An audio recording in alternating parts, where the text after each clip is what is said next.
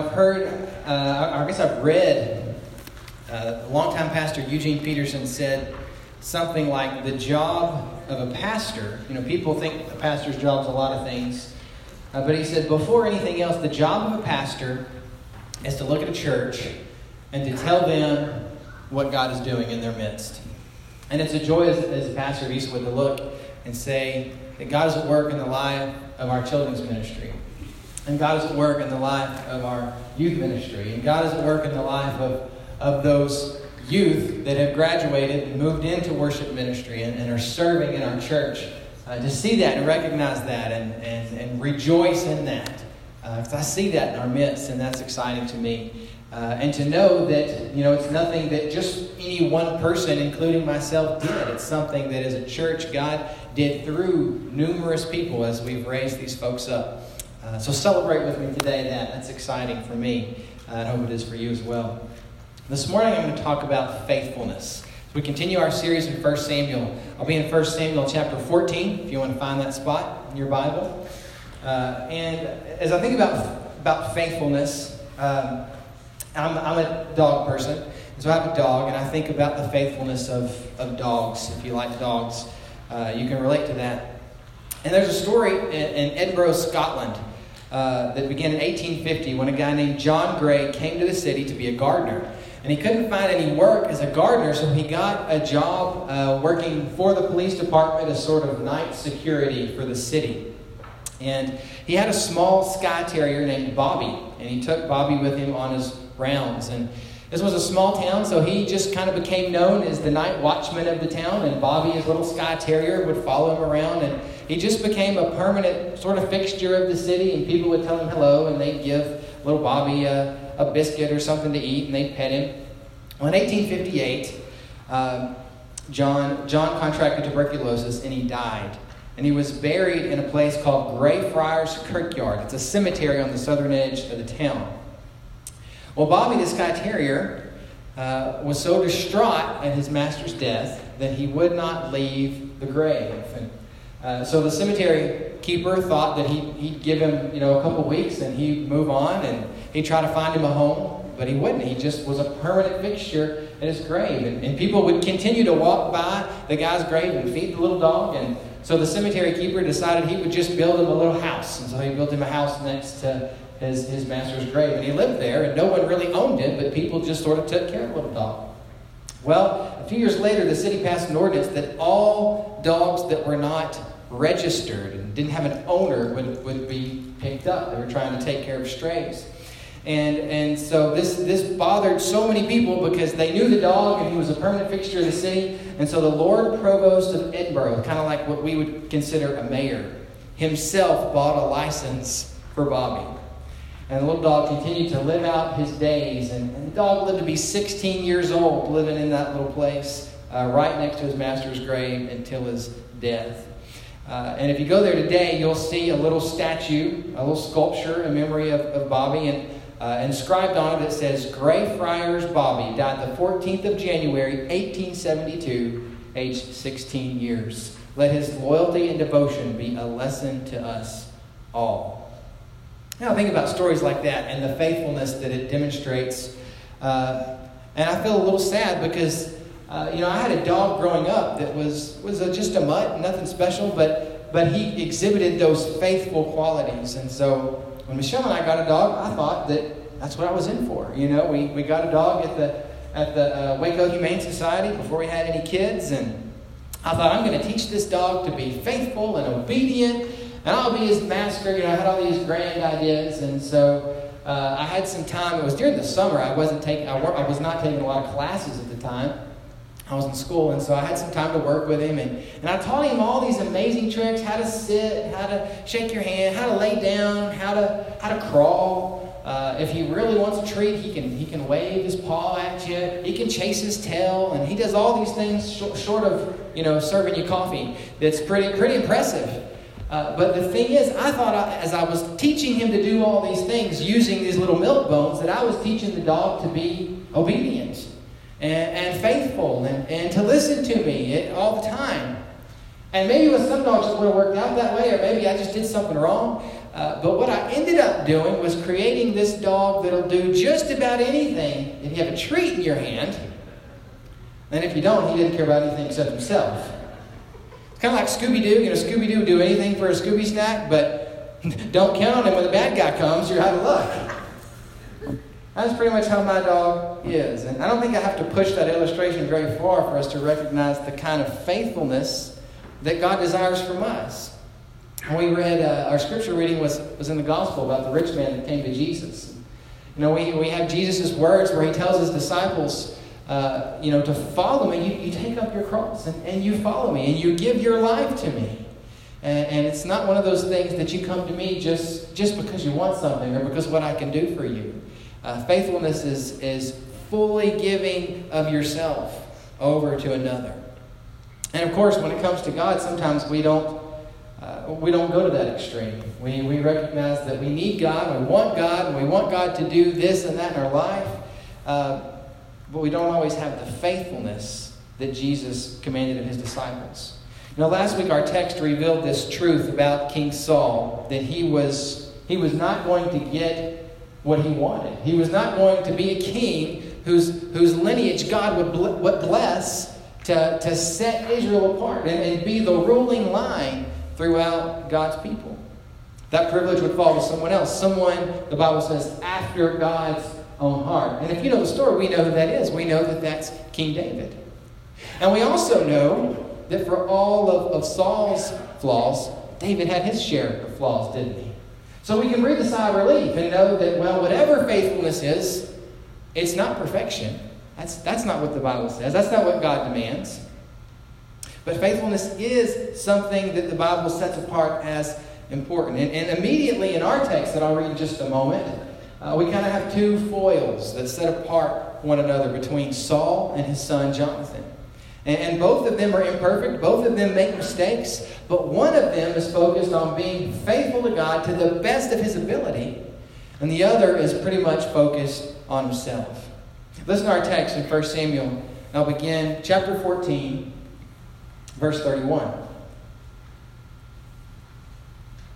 That day, after the Israelites had struck down the Philistines from Michmash to Aijalon, they were exhausted. They pounced on the plunder, and taking sheep, cattle, and calves, they butchered them on the ground and ate them together with the blood. Then someone said to Saul, "Look, the men are sinning against the Lord by eating meat that has blood in it." "You have broken faith," he said. "Roll a large stone over here at once." Then he said, "Go out among the men and tell them, each of you, bring me your cattle and sheep and slaughter them here and eat them. Do not sin against the Lord by eating meat with blood in it." So everyone brought his ox that night and slaughtered it there. Then Saul built an altar to the Lord. It was the first time he had done this. Saul said, "Let us go down and pursue the Philistines by night and plunder them till dawn, and let us not leave one of them alive." "Do whatever seems best to you," they replied. But the priest said, "Let us inquire of God here." So Saul asked God, "Shall I go down and pursue the Philistines? Will you give them into Israel's hand?" But God did not answer him that day. Saul therefore said, "Come here, all you our leaders of the army, and let us find out what sin has been committed today. As surely as the Lord who rescues Israel lives, even if the guilt lies with my son Jonathan, he must die." But not one of them said a word. Saul then said to all the Israelites, "You stand over here. I and Jonathan my son will stand over here." "Do what seems best to you," they replied. Then Saul prayed to the Lord, the God of Israel, "Why have you not answered your servant today? If the fault is in me or my son Jonathan, respond with Urim. But if the men of Israel are at fault, respond with Thummim." Jonathan and Saul were taken by lot, and the men were cleared. Saul said, "Cast the lot between me and Jonathan, my son." And Jonathan was taken. Then Saul said to Jonathan, "Tell me what you have done."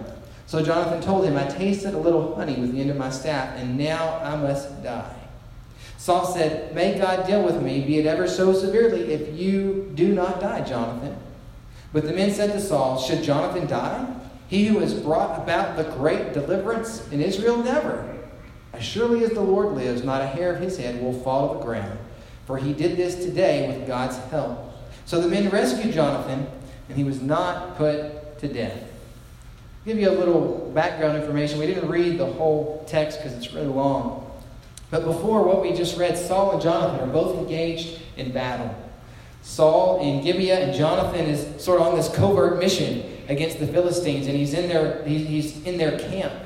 And what we can only assume is an attempt at motivating his men. Saul makes this statement back in chapter 14, verse 24. He says, "Cursed be any man who eats food before evening comes, before I have avenged myself on my enemies."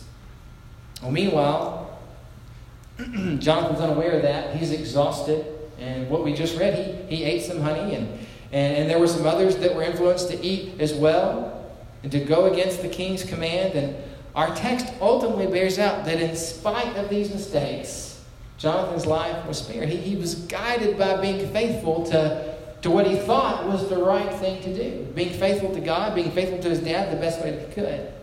And Saul has a different agenda. So we look at our relationship with God. When our relationship with God is really defined and it's motivated by faithfulness. Not perfectly, but to the best that we understand God, as Scripture reveals. Sin doesn't, or sin shouldn't, dictate how we relate to God, as it did for Saul. Last weekend, Emily and Luke had their cousin Jacqueline over. And they slept over a couple nights. And Jacqueline is a year younger than Luke, but she is kind of a bossy female, and so she thinks she's as old as Emily. You know, they're really the two kindred spirits, and Luke is just kind of in the middle. And so they came over and they played, and for the longest time they played together, and it was pretty quiet and calm, and things would go well. But as she's getting a little older and Luke's getting a little older, they're starting to sort of, have their own little mind and decide to do their own little things. And, they would watch a TV show or they would play with toys, and there starts to be disagreements. One wants to watch this, another one wants to watch that. One of them wants to play with this, another one wants to play with that. And you ever notice this happened several times? When kids get really mad and they're not getting their way, one of them will just decide, "Oh, I'm just done." And they will shut down and they'll go in the other room and they'll pout. You ever seen that? You ever seen an adult do that? Well, why do adults pout?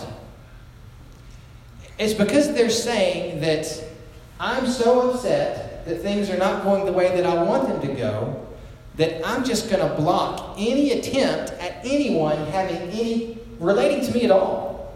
That's what that is. I'm just not going to do it. I'm just not even going to relate to anyone. They just put the wall up there.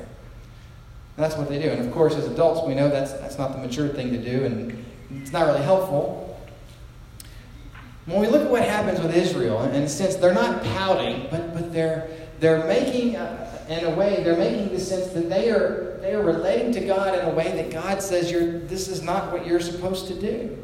And of course, it was an accident. They plundered all these animals. They had all these animals they killed from the Philistines, and they're starving because Saul said, "Until you defeat the Philistines, you're not going to eat anything." And so they're starving, and they eat all this meat, and they slaughter all these animals, and they eat the meat together with blood. Verse 33, Saul accuses them, "You have broken faith." And the root for that really is used in Isaiah chapter 24 to speak of betrayal. He's saying you've betrayed the covenant that you have with God. God says you relate to me this certain way, and you've not done that. You've really put up a wall with your relationship with God. That seems kind of like a small thing to us, but Israel understood themselves as being people that everything they did was relating to God somehow. From the most, great grandeur expressions of worship to just mundane things like eating. And so you have to wonder, was it lost on Saul that this was a direct result of his command for them not to eat anything? They broke faith. I mean, it's fair to say that happened.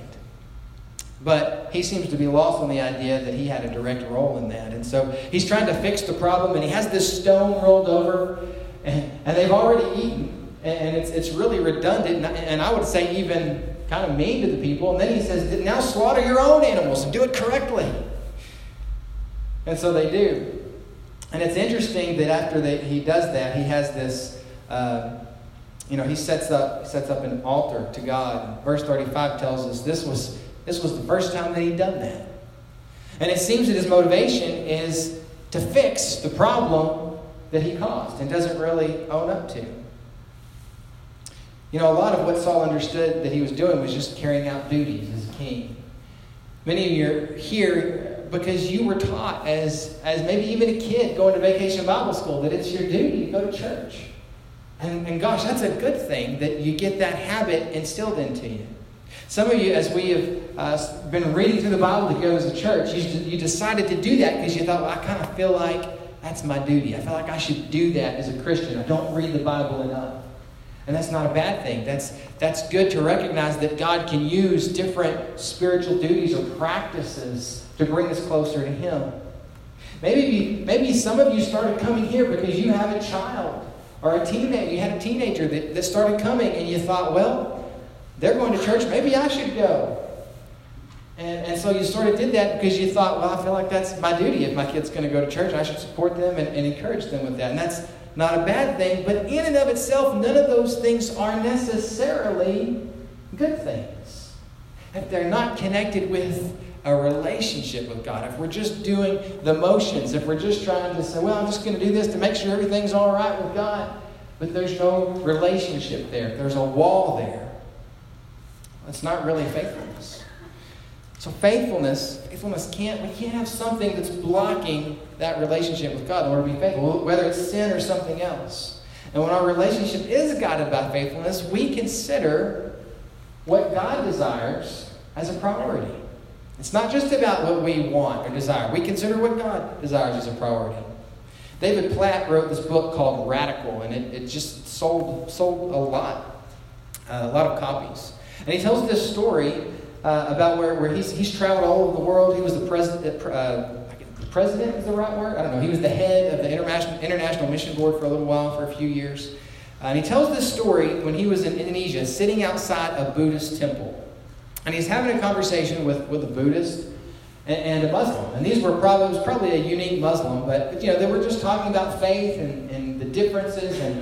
And as they're having a conversation, it gets to be David's turn to respond to each of these two. And he says, it seems like to me, from what you're describing about how you understand God, is that both of you were saying that your concept of God is like this and your concept of God is like that. But if you would picture God on a mountain, both of you were trying to get to Him, but you're getting to Him in different ways. And he said, is that correct? And they said, yeah, that's exactly right. We understand how we get to God up on the mountain in different ways. And he said, well, imagine for a moment that if God, instead of you having to go up and get to Him, if God was the one that came down to you, would that interest you? And their face said, yes, that would interest us very much. And he said, well, let me tell you about Jesus. Because that's what Jesus did. And from the perspective of all the other major religions, the idea that God would desire us so much that He would make possible for us to have a relationship with Him. I mean, for us, we get that. But it's radical to those who don't have that faith. And so rather than going to the extreme that some folks in Eastern religions do and say, well, we all have different ways of getting to God, but it's the kind of, we're all going to the same place. We go to the other end and we say sometimes, well, we recognize all that God has done for us in Christ. We know that He's made it possible for us to have a relationship with Him. And, we don't really have to do anything. God's done it all. What else is there for us to do? But that's not biblical Christianity. God came to us out of His desire for us to know us and have a relationship with us. And faithfulness to that relationship means that we desire what He desires. We make it a priority to care about the things that He cares about. And that's been a struggle. That's always been a struggle throughout the Bible. It was a struggle for Adam and Eve. It was a struggle for Israel. It's a struggle for Saul. Whether that's a contrast to what we want or popular convention or just whatever it might be. So Saul struggled with that. And he makes the decision, or he's about to make the decision, to engage in battle with the Philistines. And in verse 36, he says, I'm going to go down. He tells his people, go down, pursue the Philistines by night, and plunder them till dawn, not leaving any one of them alive. Basically, do a sneak attack. Sounds good, right? That was popular military convention of his day. If you were outnumbered, well, you got to be sneaky. You got to do what you got to do to survive. And I mean, that makes sense today, you know. It's just, you do what you got to do. But it never dawns on him, because that is such conventional thought in his time. Never dawns on him to stop. So what does God think about that? And so it takes a priest to say, well, wait a minute, let's ask God. So he does, and in verse 36 it says, God did not answer him that day. Well, that would tick me off, wouldn't it? Here we are, I'm ready, I want to get it done, God. You know, everything is set up, I've got the plan, it's going to work. Just waiting on the go-ahead. God didn't answer him that day. And he immediately assumes it's because of someone else's problem, someone else's sin. But if you keep reading in Samuel, you'll see that this becomes a pattern with Saul. God has withdrawn his hand from him. And in chapter 28, he even admits, God has departed from me. He no longer answers me, either by prophets or by dreams. And the sad part of that is because it's due to his own disobedience that we talked about last week. You know, recently a pastor friend of mine was preparing another sermon. I don't think it was related to this, but he asked me he texted me, how would you define God's goodness? So I thought about it, and I said, the only way I can even frame that and who I know God to be is through what he did on the cross. Because it's through the cross that God's goodness can be my goodness. It's through the cross that we're not only forgiven, but we're able to live a life that is not influenced by sin. That's the only way you can do that. And that's God made his goodness available to us. And that means that church, or it should mean, church is not just a hobby. It's not just a place that we go to socialize. It's not just something that we think, oh, well, I guess I'll go to church today, you know. It means that we don't rely on convention or efficiency or popularity in making decisions. It means that we open ourselves through God and through prayer and through reflection to not just have a relationship with God, but to care about the things that he cares about. And when our relationship with God is guided by that kind of faithfulness, we guard ourselves from making the kind of decision that Saul almost made. We guard ourselves from making decisions apart from God, regrettable decisions, I would say. I'm going to give you full disclosure. Michelle and I hate making decisions. Anybody else? The worst decision in the world to make is where you want to eat when you're on a road trip, right?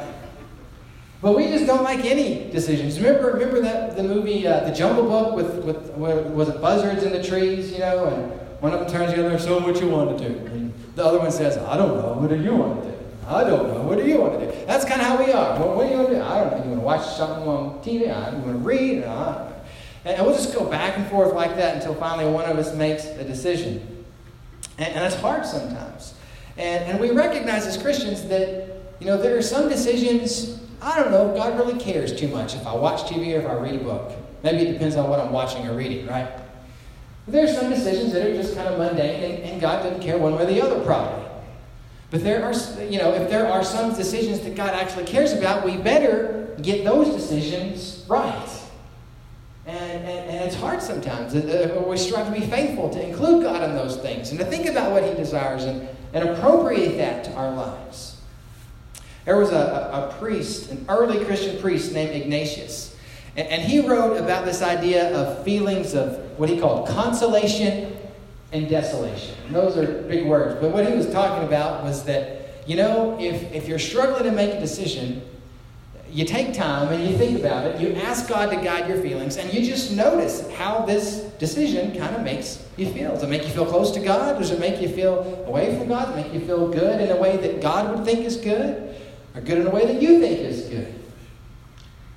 And maybe how I'd appropriate that today is maybe you just take, if you're struggling to make this decision and you want to know, is this something God wants or doesn't, or does he care? Is you take that and you just sort of live with it for a while.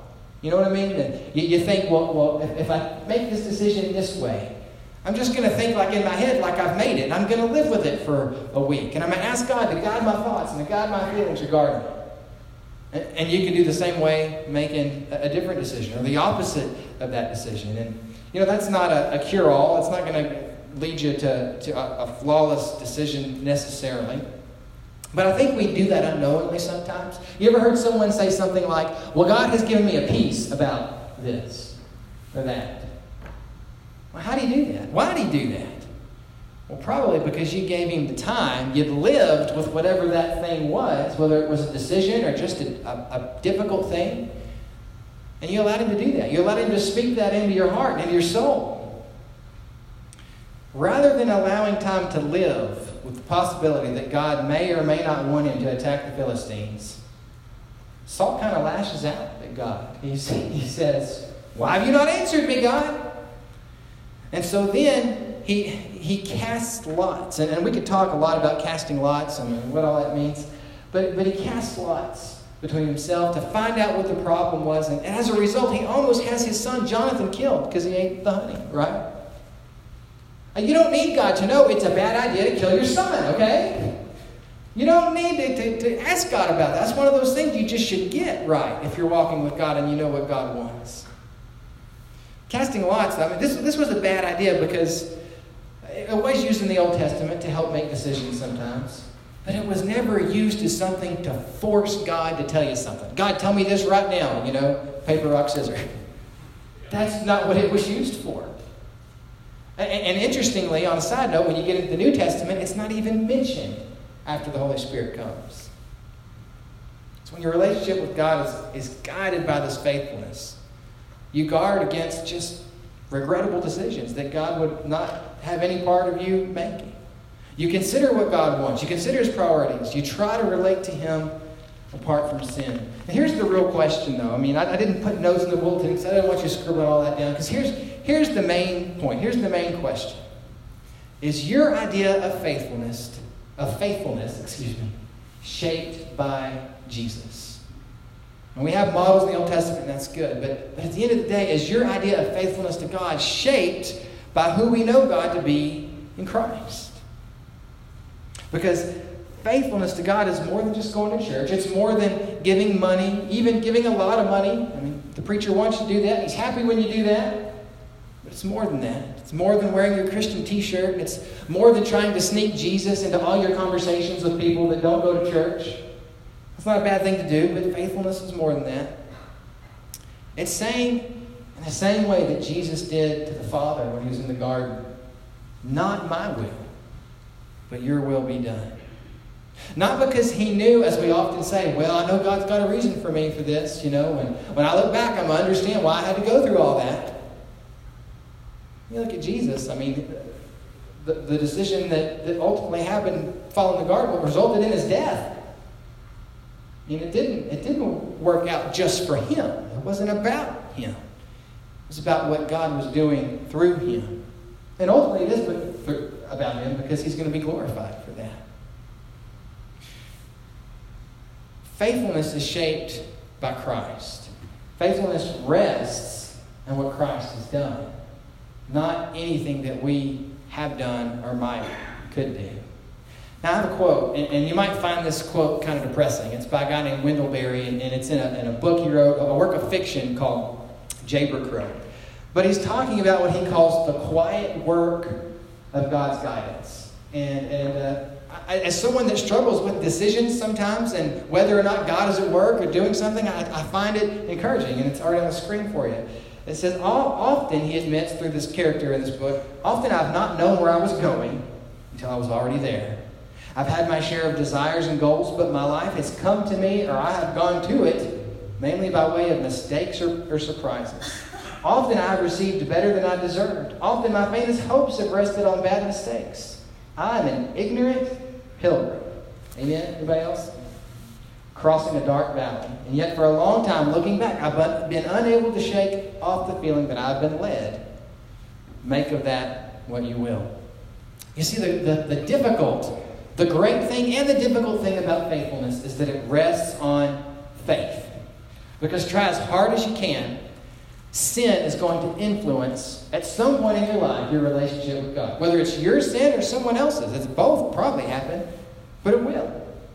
And you might do all the things that you think a good Christian is supposed to do. You might make sure all your desires that you think line up with things that God would want.